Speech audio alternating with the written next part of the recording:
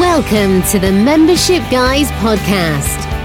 Kick-ass advice and tips for membership site owners.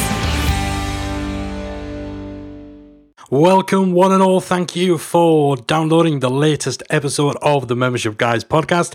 I'm your host, Mike Morrison, and this is the show in which we talk all things membership site related. Strategy, tips, advice, rants, ramblings, you name it, we've got it. And in today's show, we're tackling an area that a lot of people struggle with. That's actually a pretty difficult area for some people, and that is, how do you determine from the content that you're creating what should be free content and what should be paid content, either as a paid standalone course or as part of your membership site.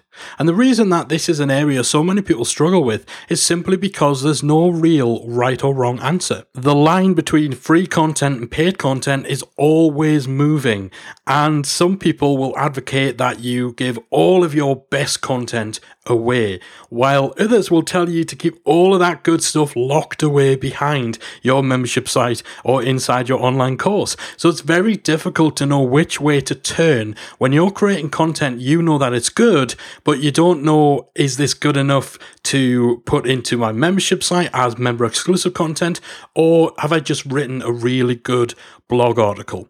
Now, in some cases, the difference between what you offer for free and what you offer paid is obvious. For most people, a 5-minute podcast is quite clearly free content, and a 5-hour-long course is quite clearly paid membership-only content. Now, if you're Seth Godin, or if you're some other major industry influencer or celebrity or bigwig, then obviously there's more of a premium on those 5-minute long podcasts. Particularly, we give Seth Godin as an example there. For someone like Seth, who doesn't actually put out a great deal of lengthy free content. You know, Seth Godin isn't putting up videos on YouTube, isn't putting out podcasts, isn't blogging these massive long how-to articles on his blog day in, day out. So when Seth Godin offers a 5-minute long podcast, then there's going to be a higher value attributed to that. So he could very well include that in a paid membership site. But for you and I, then that's often not going to be the case. So like we said, in a lot of cases, the difference is obvious, but there are certainly situations and there's certainly circumstances, topics, markets, what have you, where it's a little bit more blurred. The key really is to remember that as a membership site owner, you're not selling content. You're selling solutions to a problem. Now, that solution may involve content, it may involve courses, it may involve ebooks, it could involve videos, audios, what have you, but all of that's just a conduit through which you provide the solution to a problem. So while it might be content, it might be a tool or a piece of software or a resource or some downloads. It might just be community or support. It might not actually be content at all. The content side of things may just be supplementary to the actual solutions that you're providing. Now, when it comes to free content, you're kind of doing the same. You're kind of still providing solutions to a problem. It's just the problems that you're addressing are typically smaller in scope, or the solutions that you're providing are typically either broader. So you may be providing a broad glimpse or a surface level amount of coverage of the solution.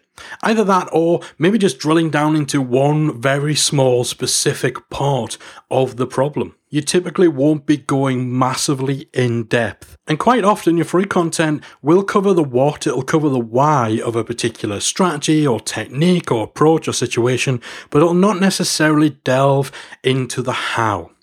So as an example, on the Membership Guys blog, we have a full review of MemberPress, which is one of our favorite pieces of software. We go in and out the different features that it has, why that may be beneficial to you as a membership site owner, why we really like it, and why certain features help you on the strategy and the marketing side.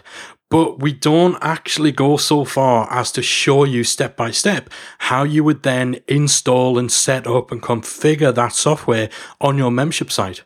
We do have a course that does exactly that, but that's within our paid membership site. So again, there through the review that we're providing of this piece of software, we're giving you the what, we're telling you what MemberPress is, what it can do, we're giving you the why these features are so good, why they're beneficial, why you may want to use that software. But when it comes to the how-to, the how of using that software, that's kept for our paying members. So in most cases, that's the kind of divide that you'll have, and that's the distinguishing factor between your free content and your paid content. And often your paid content will not only be more in depth, it'll also sometimes be tailored specifically to a portion of your audience, or even individually tailored. So if you're doing Q&As, if you're doing some sort of assisted facilitation of the advice or the strategies or the techniques that you're teaching, then that's going to be content that is customized and tailored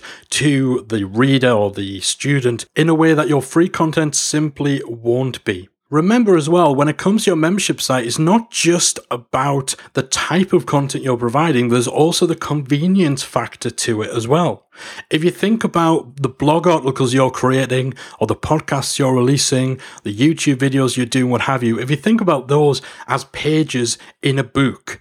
Now, if you told somebody they had to wander around the library and pick up all the individual pages one by one, read them individually, put them back where they were, and so on, then they probably wouldn't waste their time on it. But if you offer them a book with all of the pages combined together, then they'll pay you for that convenience. So even in situations where your content isn't necessarily massively different from the sort of free stuff you might be putting out, the simple fact that you're providing convenience, and this kind of comes down to where we see questions from people where maybe they have a course showing you how to perform a particular activity, and maybe somebody could actually just research and find out how to do that for free online. So we get asked questions of, well, why would somebody pay for this content when if they spent half an hour or an hour doing a bit of research on Google, they could find out how to do all of this stuff for free?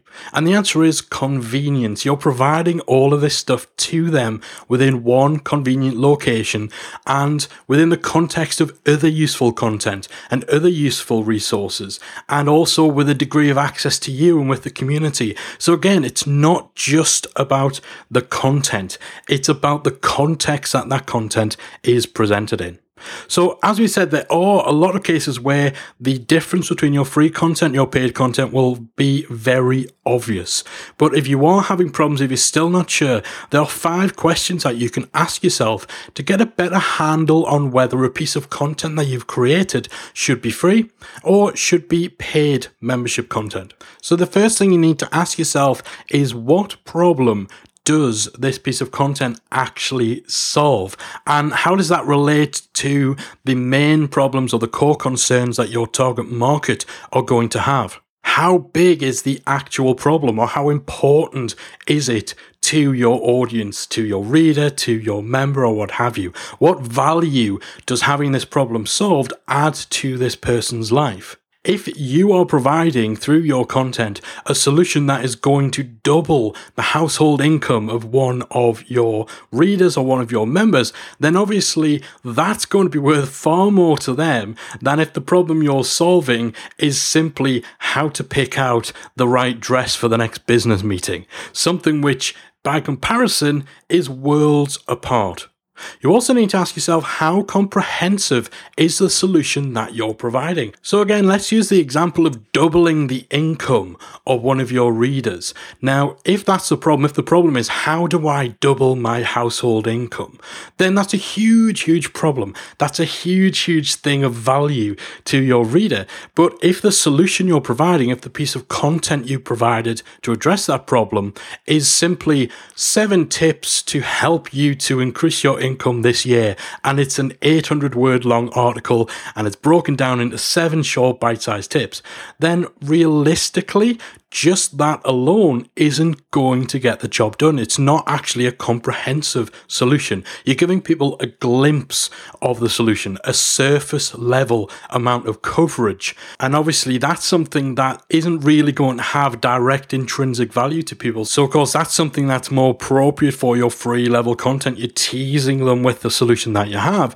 and then hopefully you'd have something far more comprehensive locked away inside your membership site. You also need to ask yourself whether there's any level of exclusivity to this piece of content that you've created. If you have written the only guide to a particular technique that is available anywhere, so if you come up with something completely unique, completely exclusive to you, then again, that's a bit more impetus, a bit more motivation to have that as a paid asset rather than simply giving it away for free. And finally, how tailored is this piece of content? If you've created something that's very specifically relevant to one of your members or small group of your audience, then again, that might be something that is offered as a paid service or as a paid piece of content rather than something that you've written that's designed to appeal to the broader segment of your readers. So again, as we said at the top of this episode, there really is no right or wrong answer when it comes to determining what content you should give away for free and what content would go into your membership site. But hopefully this has given you a little bit of food for thought. And again, if you find yourself unsure, just ask yourself those questions. What problem does this solve? How big's the problem? How comprehensive is this solution I've created? And is it exclusive and is it tailored? That's going to help you get a better grip on the value that this piece of content you've created provides. And remember, as membership site owners, you're not selling content. You are not selling courses, you're not selling guides, you're not selling cheat sheets or checklists. You are selling solutions to a problem. So it's not just about content. It's about the context that content's provided with, the access people get, the support they get, the community, and all those other elements that go into a successful membership site. Hopefully that's given you some food for thought. Hopefully it's helping those of you who struggle with this idea between free content and paid content. I'll be back again very soon with another episode of the Membership Guys podcast. If you've enjoyed today's episode of the Membership Guys podcast, we invite you to check out the membersiteacademy.com. The Membersite Academy is the essential resource for anyone at any stage of starting, growing, and running a membership website.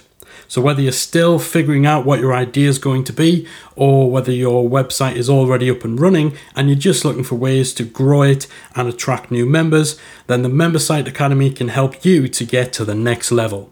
With our extensive course library, monthly training, exclusive member-only discounts, perks and tools, and a supportive community to help you along the way with feedback, encouragement and advice, the Membersite Academy is the perfect place to be for anyone looking to start, manage and grow a successful membership website.